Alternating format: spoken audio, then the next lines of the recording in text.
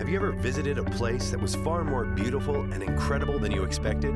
In this teaching, Pastor Dale is going to take you on a tour of heaven. This message is the third in the series, A Timeless Christmas. The message is entitled, Describing the Indescribable. Here is Pastor Dale O'Shields.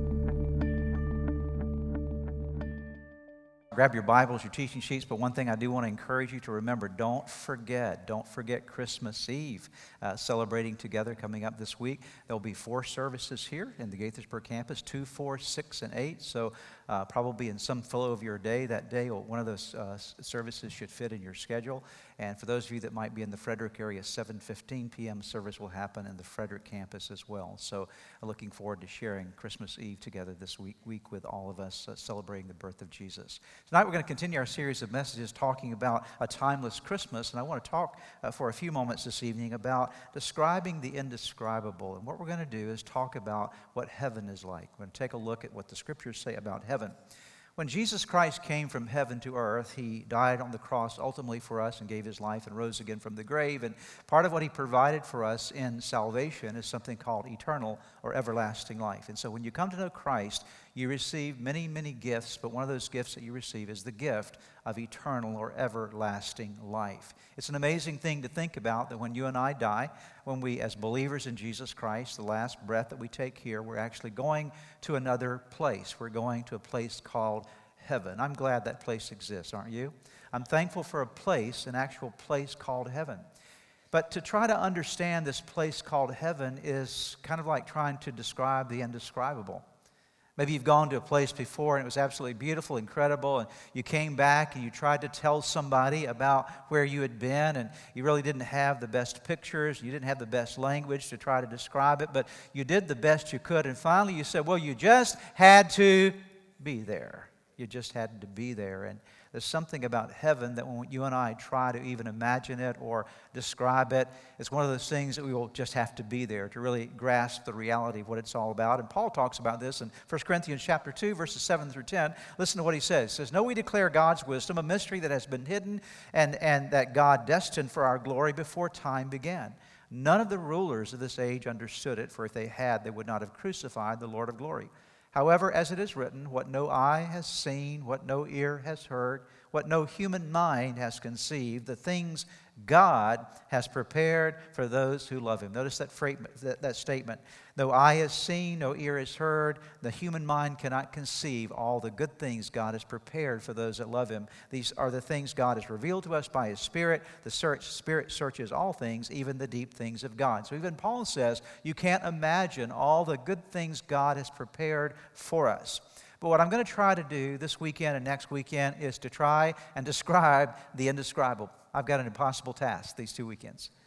How am I going to describe for you what heaven is like? What I'm going to do is take you on a fairly fast journey through heaven. I'm going to try to answer some of the questions that some of you submitted to me about eternity in heaven, and I will answer them as we go through. Some of them I was not able to cover every question that was asked, and so many different questions and different aspects of things that we could talk about literally for weeks on end when we talk about eternity and what it's all about. But to the best of my ability, from what I understand about heaven from the Bible, I'm going to share with you tonight or this weekend and next weekend a total of 12 things that I know about heaven.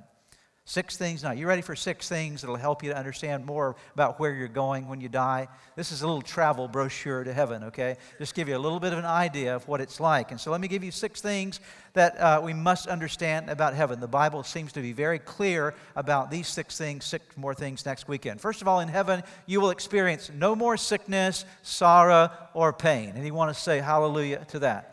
In heaven, you will experience no more sickness, no more sorrow, and no more pain. One of the problems with living in this world, as we live in a world that is cursed by sin, it is a broken world, and because we live in a broken world, we have to deal with disease and destruction. We have to deal with disappointments and grief and all those things that come our way. But when we move from this life to the next life in relationship with Jesus Christ, in that moment when you go to heaven, as soon as you enter into the gates of heaven, what I promise you is this: all of your pain will be relieved, all of your disappointments will be removed, all the sorrow will go from your life, and that moment you will experience freedom from those things that have tormented you oftentimes throughout your whole life here on earth. What an amazing thing. Listen to the book of Revelation, chapter 21, verses 3 and 4, as John, the Revelator, talks about this picture, this orientation, understanding of heaven. I heard a loud shout from the throne saying, "Look, God's home is now among His people. He will live with them, and they will be His people. God Himself will be with them. He will wipe every tear from their eyes, and there will be no more death or sorrow or crying or pain. All these things are gone." For how long? Forever. Can you imagine the broken places of your life, the hurts, the disappointments, the sorrows that you've gone through in life, that when you enter into heaven, God just wipes those tears away from you, wipes them from your memory, wipes them from your experience. Can you imagine never, ever, ever again being in a place of sickness, sorrow, or pain? And by the way, if you have loved ones that have gone to be with Jesus and they died in the faith, knowing Christ, and maybe they were suffering some horrible disease or some kind of sickness, I want you to know that they're fully whole in heaven right now. And when you envision them being there, don't envision them the way you saw them in their last days here. Envision them as they are now, perfectly whole, perfectly well, perfect health, absolutely no sorrow. They're happier than you are, I promise you. They're celebrating around the throne of God. Phenomenal, amen? Number two, what about heaven? What kind of place is it? It's a place of reunion and rich relationships. Heaven is a place of reunion and rich relationships. Some folks will ask me, in fact, one of the questions that was asked about eternity, do you know people in heaven when you get there? As believers, do you know other people in heaven? Will you recognize other people in heaven? And here's the answer. The basic answer is this: you will know people better in heaven than you know them here. Because you really don't know everybody here, do you? You know what they want you to know about them, right? And what you know about people here is what they're willing to share with you in the most vulnerable moments of their lives, and you can kind of get to know them to some degree. But we're always, even in a marriage relationship, as close as that is, we're always discovering new things about one another. There are a lot of things that we don't know about each other here, but when we get to heaven, we're going to actually know each other better in heaven than we actually did here on earth. 1 Corinthians chapter 13, verse number 12. "For now we see only a reflection as in a mirror, but then we shall see face to face. Now I know in part, then shall I know fully, even as I am fully known." Paul said, when I get to heaven, I'm going to know fully, even as I am fully known.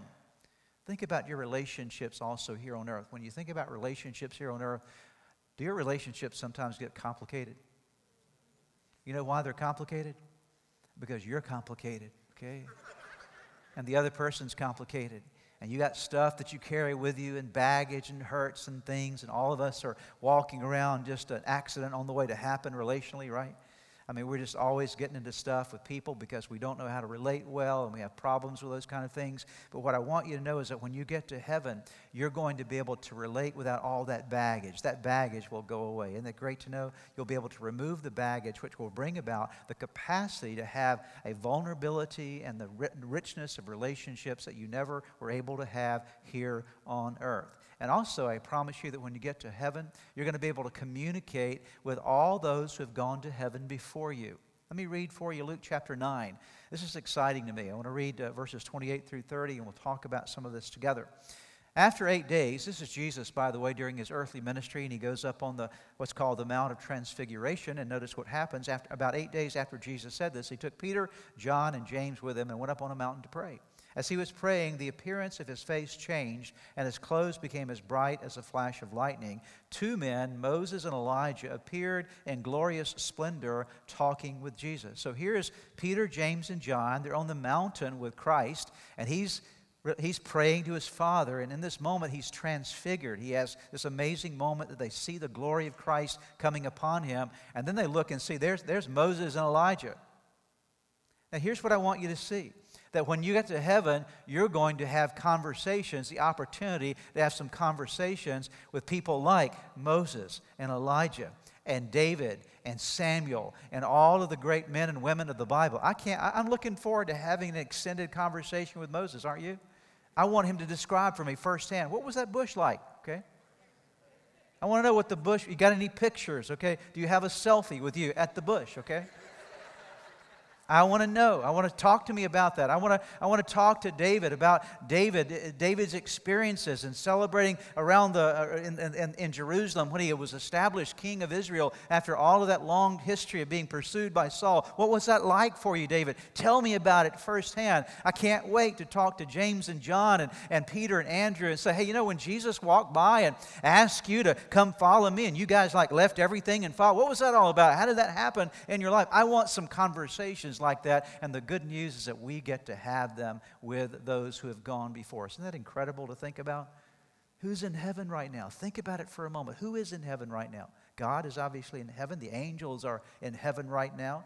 The church, that is the true believers that have known Christ and have died before you, they're all there.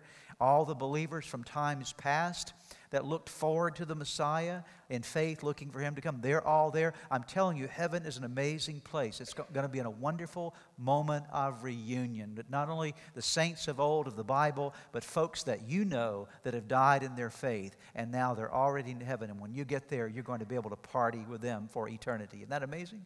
Anybody have some folks that knew Jesus that have already died and gone to heaven? Anybody know some folks like that? Are you looking forward to seeing them?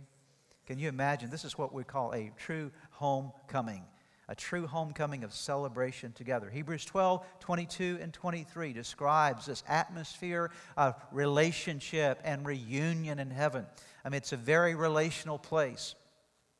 The writer says, but you have come to Mount Zion, to the city of the living God, the heavenly Jerusalem. You have come to thousands upon thousands of angels in joyful assembly. Here he's describing heaven. To the church of the firstborn whose names are written in heaven. You have come to God, the judge of all, to the spirits of the righteous made perfect. All of this describes the atmosphere, the relational atmosphere in heaven. I promise you this, in heaven you will never be lonely again. See, sometimes here on earth, we battle loneliness. We feel like, well, maybe I'm just all alone. Maybe no one really cares for me, or who do I really have in my life? And even sometimes those that you count as friends disappoint you along the way. But I promise you, when you get to heaven, you will never, ever be lonely again. You will have not only the pure presence of God at all times, but you'll have the most fulfilling relationships you could ever have or ever dream for. That is all in heaven waiting for you. Number 3, the third thing the Bible describes regarding this place called heaven is a place of meaningful, enjoyable, and purposeful work. A lot of words there, but I wanted you to get all of them. Let me read it for you again. Heaven is a place of meaningful, enjoyable, and purposeful work. Somebody said that doesn't sound like heaven, work, okay? Well, yes, it is, because you know work is a positive thing, isn't it? You ever had a job before that you were doing and you finished it and you stepped back from it and said, wow, that feels good. I like what I did there. I enjoyed doing that. It was something of productivity that came from your life. All of us as human beings have a desire, an innate desire put in us by God to be productive, to actually do something meaningful with our lives. That's from God. And many people don't realize that work is a blessing from God. Work is not a curse. Work is a blessing. In fact, work was something that God gave to mankind, actually, before they fell into sin. Work happened in Genesis chapter 2. Sin came in chapter 3. And so work is a divine gift given to us by God. And a lot of people have this idea that when you get to heaven, it's sort of like an extended vacation forever and ever and ever. We just kind of go on vacation forever. And I like vacations. Thank God for vacations. But at some point in time, I've had enough. How about you? Okay, I'm ready to go home. Okay. So the vacation is over. And so there's a vacational element of things, if you will, in heaven. But we understand as well that work is something that God has ordained for us to do. We have no specific understanding right now of all the work that will be involved in heaven. But let me take you to some scriptures that point this out, okay? One of the things that we know is that God's going to create a new heaven and a new earth. We don't know what that's going to be like. I can't describe fully what a new heaven and a new earth will be, but what we see in Scripture is that there's going to be functioning in this new heaven and new earth. The beautiful thing about it, there'll be no sin there. A perfect new heaven, a perfect new earth. And so I don't know what God has in mind, but one thing I know is that it's going to be a great place for us to be productively engaged for eternity. Revelation 21 verses 1 through 3.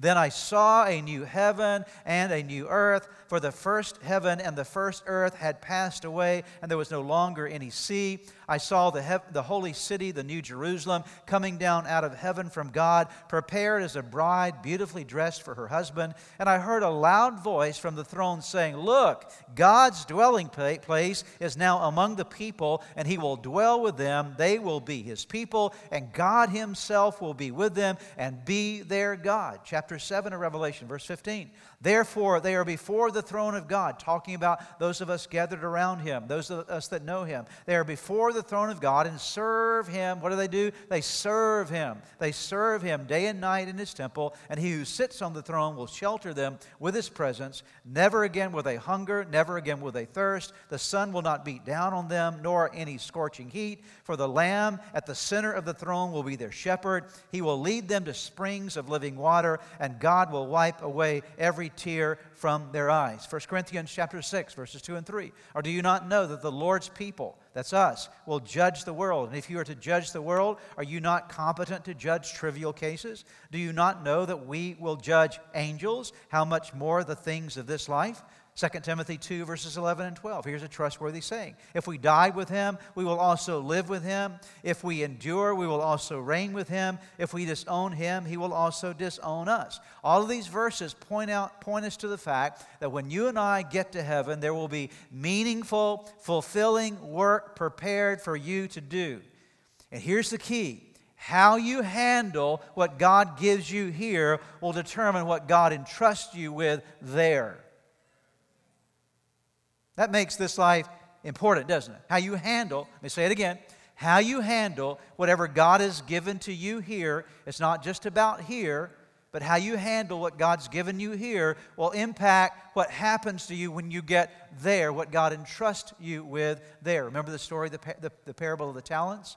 The man that had 5, and then he gained 5 more, and he said, enter into the joy of your master. You've been faithful with a few things. I will make you ruler over many things. So what he did with the little, multiplying it, prepared him for his future. So God has promised to reward us in that way. Now, in terms of our work in heaven, it's not work that will be boring, because boredom does not exist in heaven. There's no boredom in heaven. You will be the most positively stimulated, creative, capable person you could ever be. Why? Because all of the restrictions.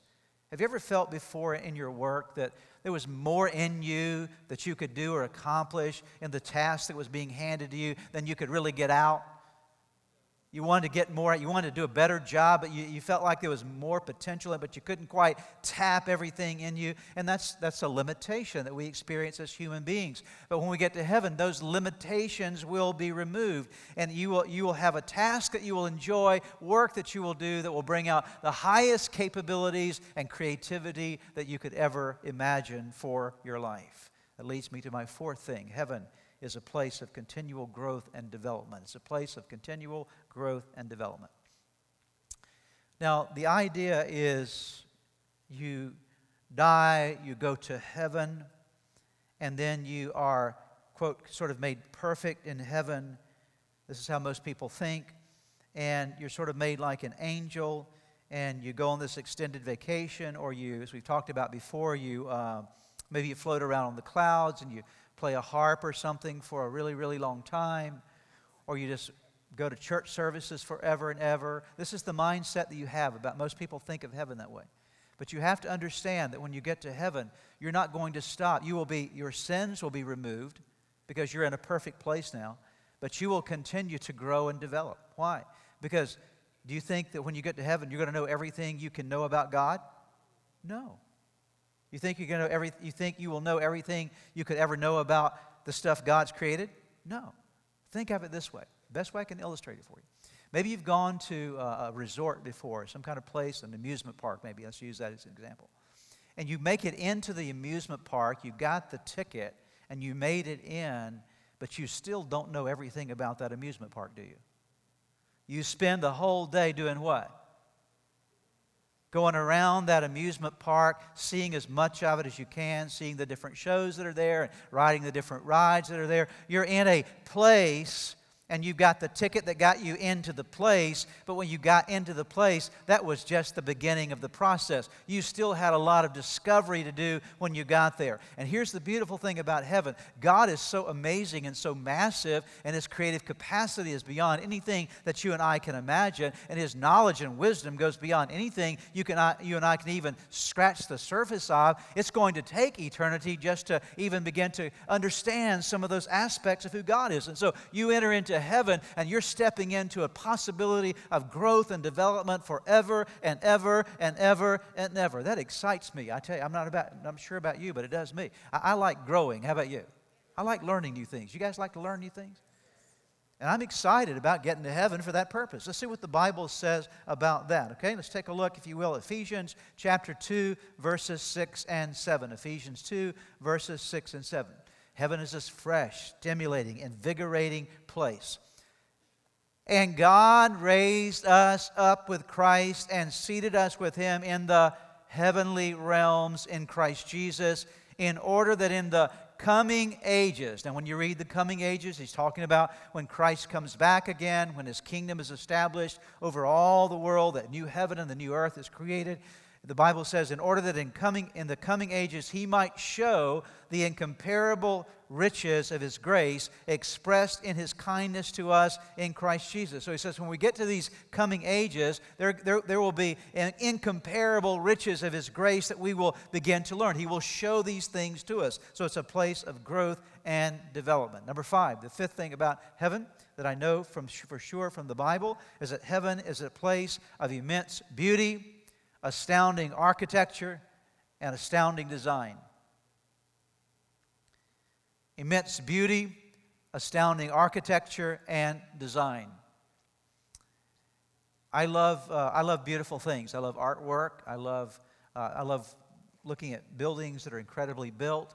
I love to see great architecture. It's just amazing to see how the imagination of humanity comes up with some of the buildings they do, and the engineers put it together. It's incredible to think about how those kinds of things happen. But I promise you, when you get to heaven, talk about a beautiful city and beautiful buildings, we've seen nothing yet. You with me on this? This is down to the place where we live, okay? You haven't seen anything yet. I want you to listen. I'm not sure if you're excited about this stuff. I'm really excited, okay? I love this stuff. I want you to listen to the description of heaven. Just listen to it.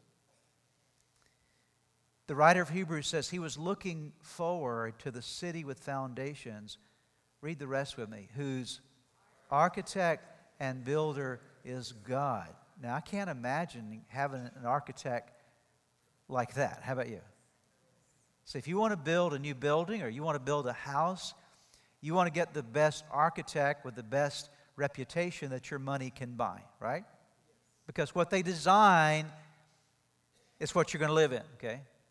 But the Bible says of heaven, God is the architect of heaven. He's designed this place, and He's not only the architect of it, but He's the builder of it. He designed it, and He also He's watched over the construction of it. Revelation 21, verses 10 through 8. Listen again to some of the description of heaven. What is it like? What is this beauty of heaven all about?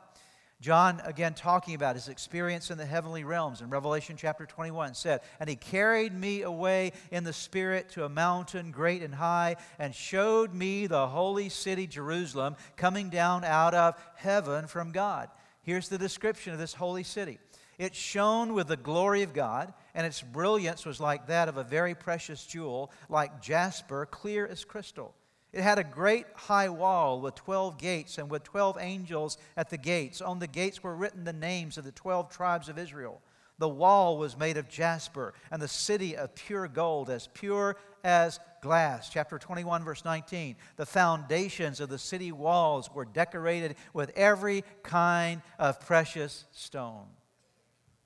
Don't you wish you had a picture of that? Phenomenal to think about. But you get to heaven, you're going to see beauty far beyond anything that you've ever been able to imagine. And here's the last thing I want to mention to you this weekend about heaven. What is it? What kind of place is it? It's the place where we will see Jesus. I'm going to say it again. That's a great place for a better amen than that, okay? I know you were busy writing it down. That was the reason you didn't give me a stronger amen. But it's the place where we will see Jesus. Amen. Because the buildings are great. Streets of gold, fantastic. Moses, I'm going to enjoy hanging out with him. It's going to be good. But what I really want to see Jesus. How about you? Because I know I'm there because of him.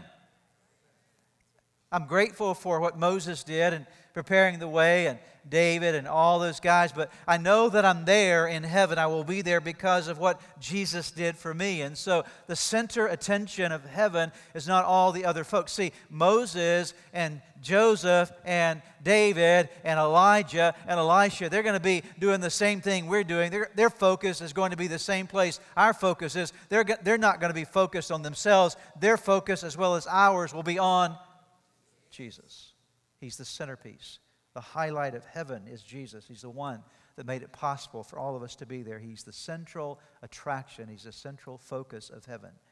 In Revelation 4, verses 1 through 11, listen as I read this. Just let your spiritual imagination begin to rise as you think about seeing Jesus Christ, the one who died for you and me and rose again from the grave. John says, after this I looked, and there before me was a door standing open in heaven. So he's looking into heaven. And the voice I had first heard speaking to me like a trumpet said, "Come up here and I will show you what must take place after this." At once I was in the Spirit, and there before me was a throne in heaven and someone sitting on it. Who was that one sitting on it? Of course, Jesus. And the one who sat there had the appearance of jasper and ruby. A rainbow that shone like an emerald encircled the throne. Surrounding the throne were 24 other thrones, and seated on them were 24 elders. They were dressed in white and had crowns of gold on their heads. From the throne came flashes of lightning, rumblings and peals of thunder. In front of the throne, 7 lamps were blazing. These are the 7 spirits of God. Also in front of the throne there was what looked like a sea of glass, clear as crystal. In the center around the throne were 4 living creatures, and they were covered with eyes in front and in back. The first living creature was like a lion. The second was like an ox. The third had a face like a man. The fourth was like a flying eagle. Each of these 4 living creatures had 6 wings and was covered with eyes all around, even under its wings. Day and night they never stopped saying, "Holy, holy, holy is the Lord God Almighty, who was and is to come." Whenever the living creatures give glory, honor, and thanks to Him who sits on the throne, who lives forever and ever, the 24 elders fall down before Him who sits on the throne and worship Him who lives forever and ever. They lay their crowns before the throne and say, "You are worthy, O Lord and God, our Lord and God, to receive glory and honor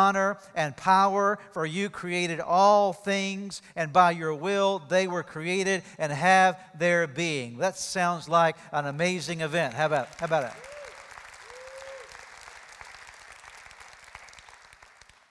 So when you get to heaven, the most important event that will happen there is the event of seeing Jesus Christ and worshiping Him, the one who made it possible for your life. What is heaven all about? It's a place where there'll be no more sickness or sorrow or pain. All of that will go away. It's a place where you will reunite with those that have gone before you. It's a place where you will have the most fulfilling relationships you will ever have had in life. You're not getting out of escaping bad relationships for no relationship. You're going to enter into amazing relationships. It's a place where you're going to discover meaningful, enjoyable, purposeful work like you've never known before. Heaven is a place where you're going to grow and develop unhindered by things that have hindered you here. And most important, heaven is a place of immense beauty, astounding architecture, but all of it will point, more importantly, to the central focus of heaven, and that is none other than Jesus Christ Himself. That's why the old-timers sang this song, "When we all get to heaven, what a day of rejoicing that will be. When we all see Jesus, we'll sing and shout the victory." Amen? That's what it's all about. Let's pray together. Father, thank you for your word tonight. We're so grateful that you're speaking to us about eternal life. And Father, we thank you that you've made eternal life possible for each one of us. And I pray that in this moment, Lord, that you will help us to celebrate the reality of that eternal life, to realize what heaven is all about, and to look forward to our time with you for eternity. And Lord, I also pray for those that are here this evening who perhaps have never given their life to Christ. I pray that this moment will be the time they would open their lives to you, that they would welcome you as Lord and Savior of their life. Lord, not one single person would leave here tonight without coming to the place of knowing you personally in a life-changing way. And we ask it in Jesus' name.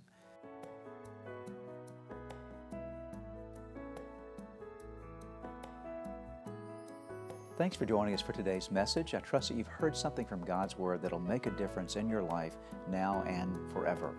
Maybe as you were listening to today's message, God began to speak to you about a personal relationship with Himself. You know, the most important thing we can ever establish in our life is a relationship with God, and we do that by opening our hearts and lives to Jesus Christ. If you've never invited Jesus into your life, today is your day. It's your opportunity. And I want to lead you in a prayer right now that you can pray that will forever change your life, that will allow your name to be written in the book of life for eternity.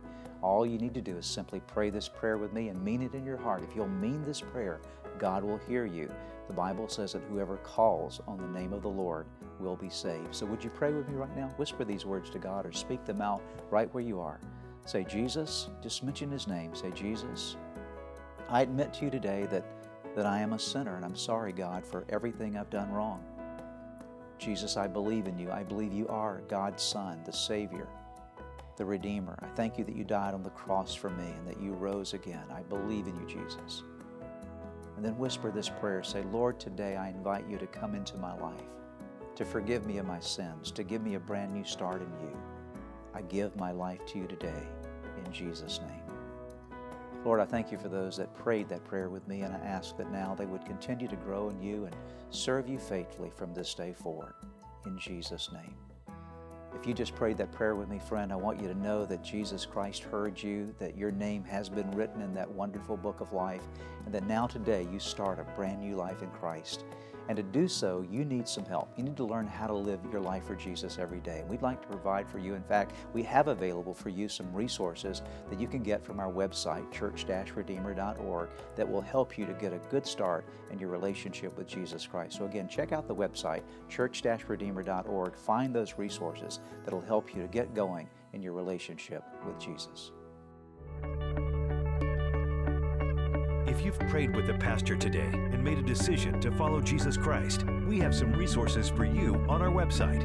Just go to www.church-redeemer.org/newbeginnings. We pray that this message was a blessing to you.